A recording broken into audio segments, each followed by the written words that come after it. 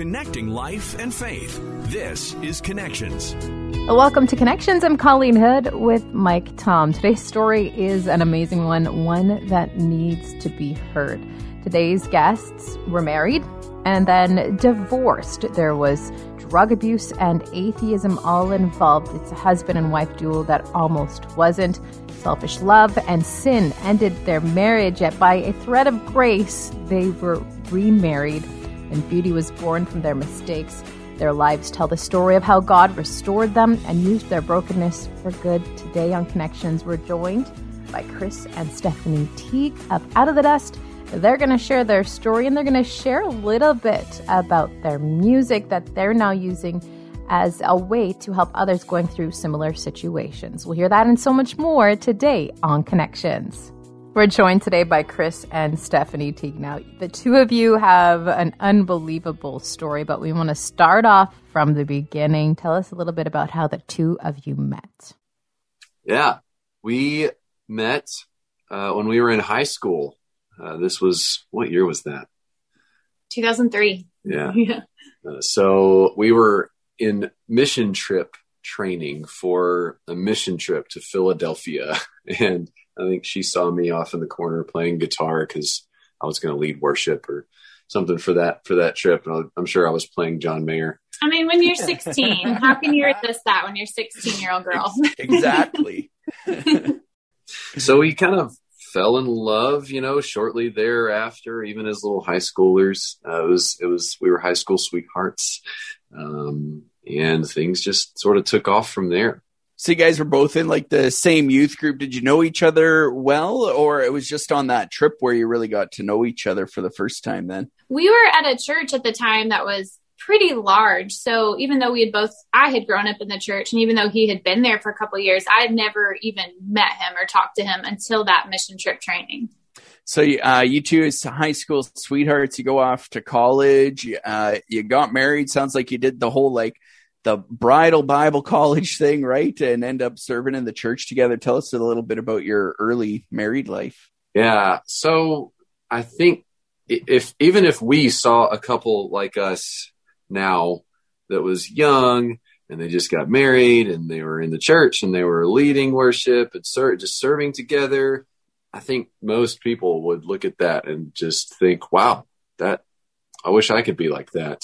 But I think we were so naive, and we had a lot of, perhaps we just did. I can't be an advocate enough for really great, premarital counseling. We had like half a day of that, but there were just expectations and things going in that we didn't know what we didn't know. And that just sowed little seeds, of discontent, I think. And for me, being in the music industry, going to college for that, I think I was feeling a little unsatisfied of what I thought marriage would be. And I was also having these really great questions, doubting my faith, and all of that playing together, I think opened a door for some sin and temptation in my life that I could find very easily in the music industry that I was going to school for. Now, you were, as you said, there was that sin that erupted. I'm just reading through your biography, and it says that you would spend all night out on Saturdays and then show up to church on Sunday mornings and lead worship following that. Tell us a little bit about that part of your life and what that was like. So that part of my life was characterized as you kind of said, I was just a fraud. That part of my life was just me being two people at one time. I would be out partying and drinking, drugs, and come in the morning, roll in, still kind of foggy from the night before. And at one point it got so bad, like I just didn't even believe in God anymore. That's right up before I kind of dropped the bomb on Stephanie, because she didn't know anything, but I would be leading worship and not even believe what I was singing or believe who I was singing to. What was that like for you, Steph, to watch this? Did you know that he was feeling this way? I was pretty, I'd say I was pretty naive through that season. I think we were both so busy. We had just graduated college. I was working full time. I was getting my graduate degree. And so I think I excused a lot of it saying, oh, well, we're busy. Like we'll get this together. I know we're not connecting, but we'll figure this out once life slows down. And I think that's such an easy trap to fall into, especially in a marriage. You kind of forget to make the time to pour into your marriage. Such an important relationship. And so I think he had shared with me once that he was having some questions about his faith, and that was hard to hear, but I just assumed that he was, because I didn't hear about it again. I just assumed that, I see him reading these books, like he's working through it. Maybe he's talking to people, but I didn't press in. And ask. And, we had a lot of issues with communication anyway. So I think, again, I just stayed kind of in the dark and hoped that things would get better.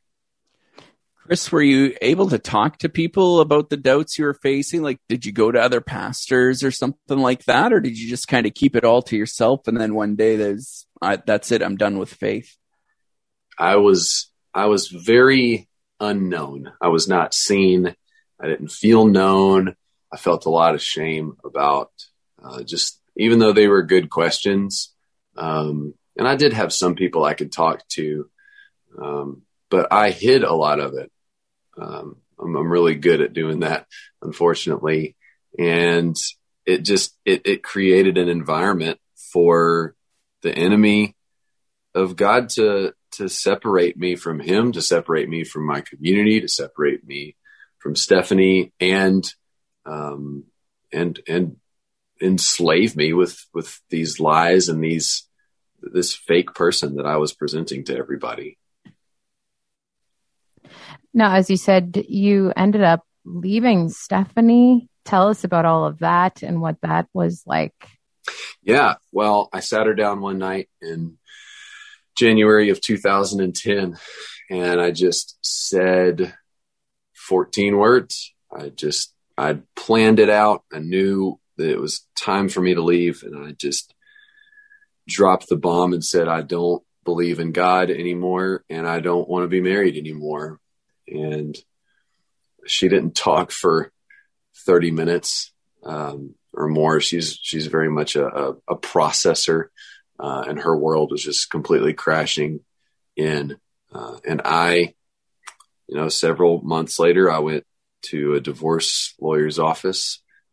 She moved out and things ended. Steph, on your end, what were you thinking when you heard those words? It was just utter shock. Those are two phrases that I'd never in a million years would have imagined coming out of my husband's mouth ever. Divorce was not a word that was in my vocabulary. It wasn't supposed to be a part of my story. And so those few months, up until he signed the divorce papers, obviously like just the hardest thing I'd ever gone through. And some of that hard came from the fact that I think I'd lived my life very planned out. I was very good at controlling my surroundings and where my life was going, and very logical about things. And this just didn't add up. No matter what I said or what I did, I couldn't make him stay, and I couldn't convince him to believe in this God that had been so good to us. So what happened to your faith, Steph, during this time then? Chris leaves and he has no faith. Did your faith start to crumble, or? I'm so thankful and fortunate that I think when anybody goes through something that traumatic, I think there's definitely a tendency to question your faith, and even in extreme times to leave it. But also there's the other end where I landed was I couldn't get through the day without clinging to the Lord and seeing him show up and be faithful over and over and over again in my pain is what got me through that season. And for me, it was also a refining process, because going through it and seeing what Chris was doing, everybody could see what he was doing. He was the one sinning. He was the one that left. It wasn't what I wanted, but God very graciously showed me that I had my own sin and my own issues that I needed to deal with. It was just that mine were a lot easier to hide, like with pride and self-righteousness and these things that really made up a lot of my identity and where I placed my identity. And so it was a terrible and yet beautiful season with the Lord that I wouldn't trade because of what I learned about him and what I learned about my identity in being a daughter of the King. Now, obviously, things changed because they did. You are together in a room. Talking to you on Zoom. And we're talking to you together. Tell us how this miracle, this amazingness happened and how the two of you ended up back together. Yeah, this is actually the first time we've been together since that night. No. Yeah, we have to kind of punctuate that heaviness with some humor. I got to go and be and do everything I thought I wanted and everything I thought that would make me happy. You know, I built up this idea and believed this lie that if I wasn't with Steph, if I could leave the church, then I could be who I really was, you know, because I'd been playing this part for years, you know, and that just is so violent to a human heart to play that and to do that. And so I felt this huge burden lifted off of my back at first, you know, because what I was seeking was freedom for myself and freedom from Steph and maybe even just accountability. But I ran to the arms of sin. And so that I can't think of a more destructive path to leave, you know, this covenant, this God ordained, relationship where he's glorified, where he restores and he refines us through marriage, to leave. I just quickly ended up so lost, so alone, having anxiety attacks, battling some depression and it was bad. And that season, thankfully I never completely closed the door off to God, because in that brokenness, in that at the bottom, you know, at the very bottom is where God kind of scooped me up and cared for me and didn't ask me to do anything but be honest and just form a relationship with him, a real relationship, which I had not had for as long as I could remember at that point. And I started just being honest, like I said, and he poured into my life and something fresh and something new happened. Hear that story so often, right? People seeking freedom. And so they turn from God and run towards all these other things. And what they find is the exact opposite, not freedom, but basically captivity. Absolutely. I say that all the time. I say freedom to sin is slavery. And that's exactly what I experienced. You know, so I started praying, being honest, reading the word. God was moving in this fresh way. And lo and behold, I start hearing this voice, this little whisper in my head. And I completely discounted it at first because, I told Stephanie when I left, I said, look, even if I became a Christian again someday, we don't make sense. We are too different. We got married so young. We didn't know what we were doing.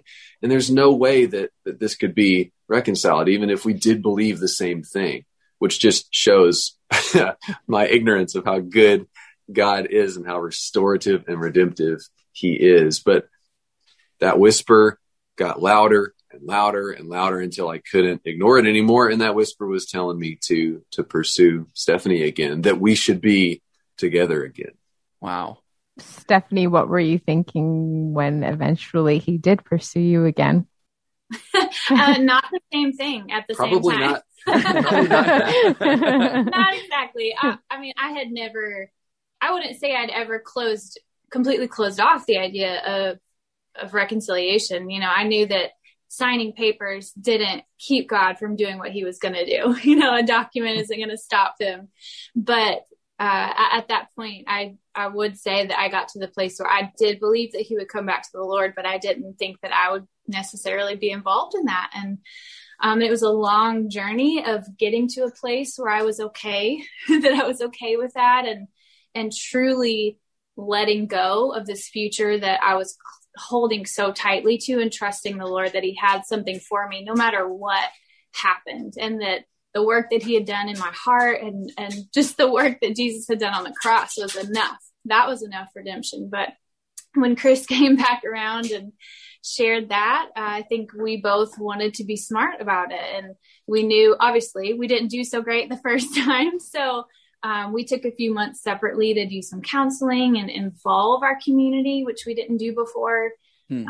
Involving our pastors and our family and friends to all be praying alongside us to seek what the Lord had for us. And long story short, after that season, we came together with the same counselor, and everybody was in agreement that if we wanted to pursue this again, that we should go for it. And we believe in a God who redeems and who restores. So we went on our second first date, and then within a few months we're remarried in a tiny little ceremony, just our family. So she took a lot of convincing, is what she's saying. Yeah, I needed that clear message from the Lord too.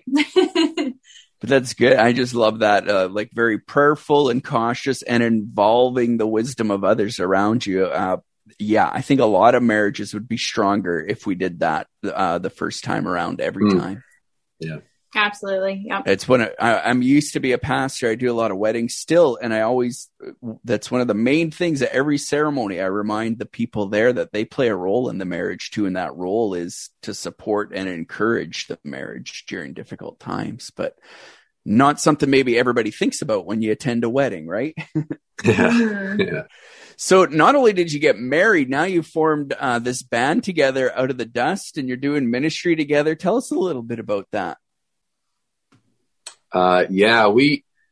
It's been just it's been the biggest joy of our lives.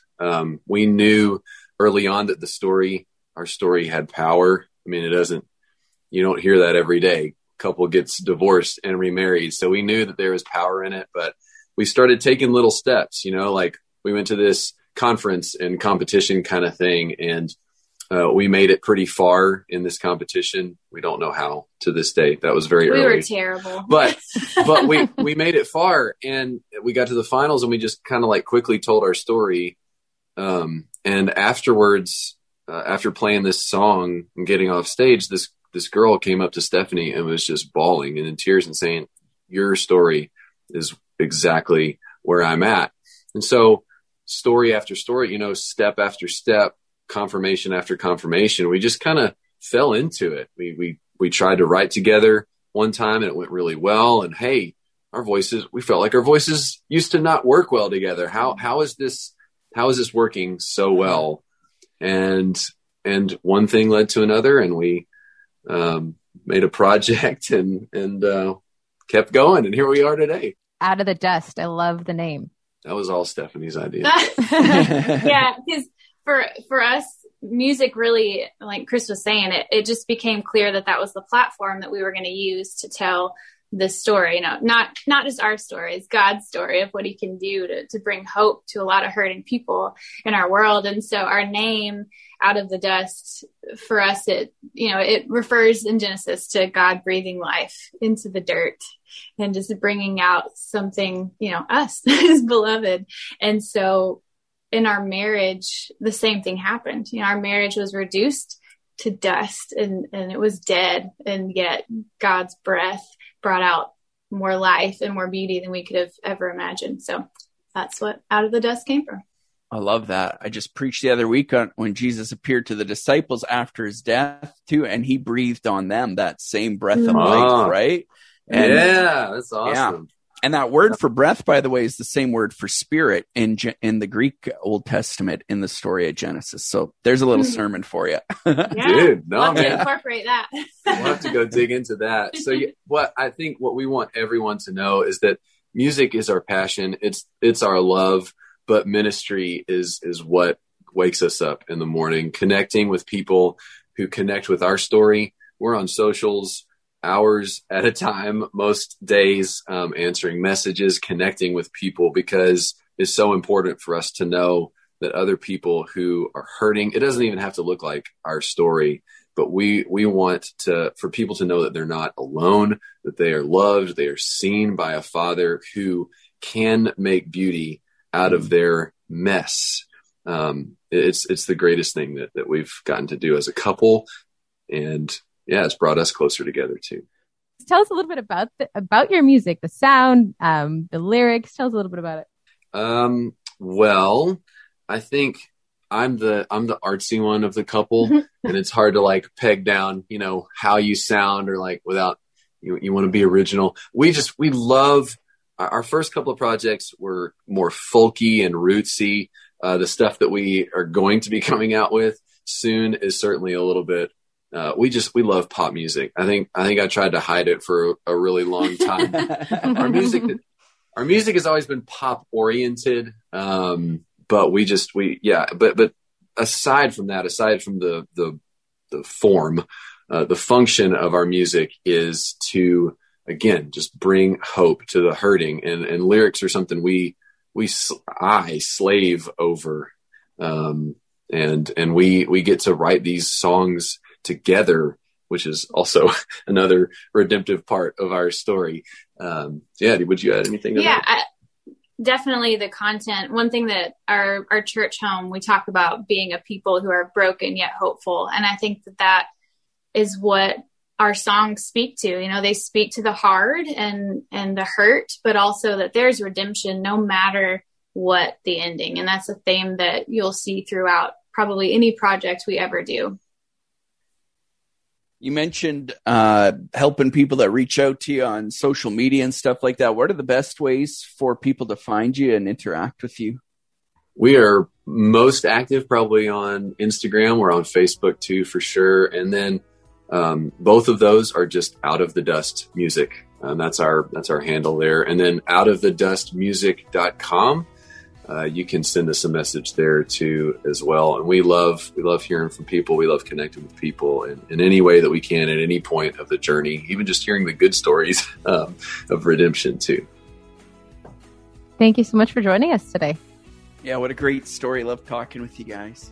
Thanks, Mike and Colleen. Thank you for having us. And thank you so much for listening today. Don't forget to subscribe. We'll talk to you again on Connections.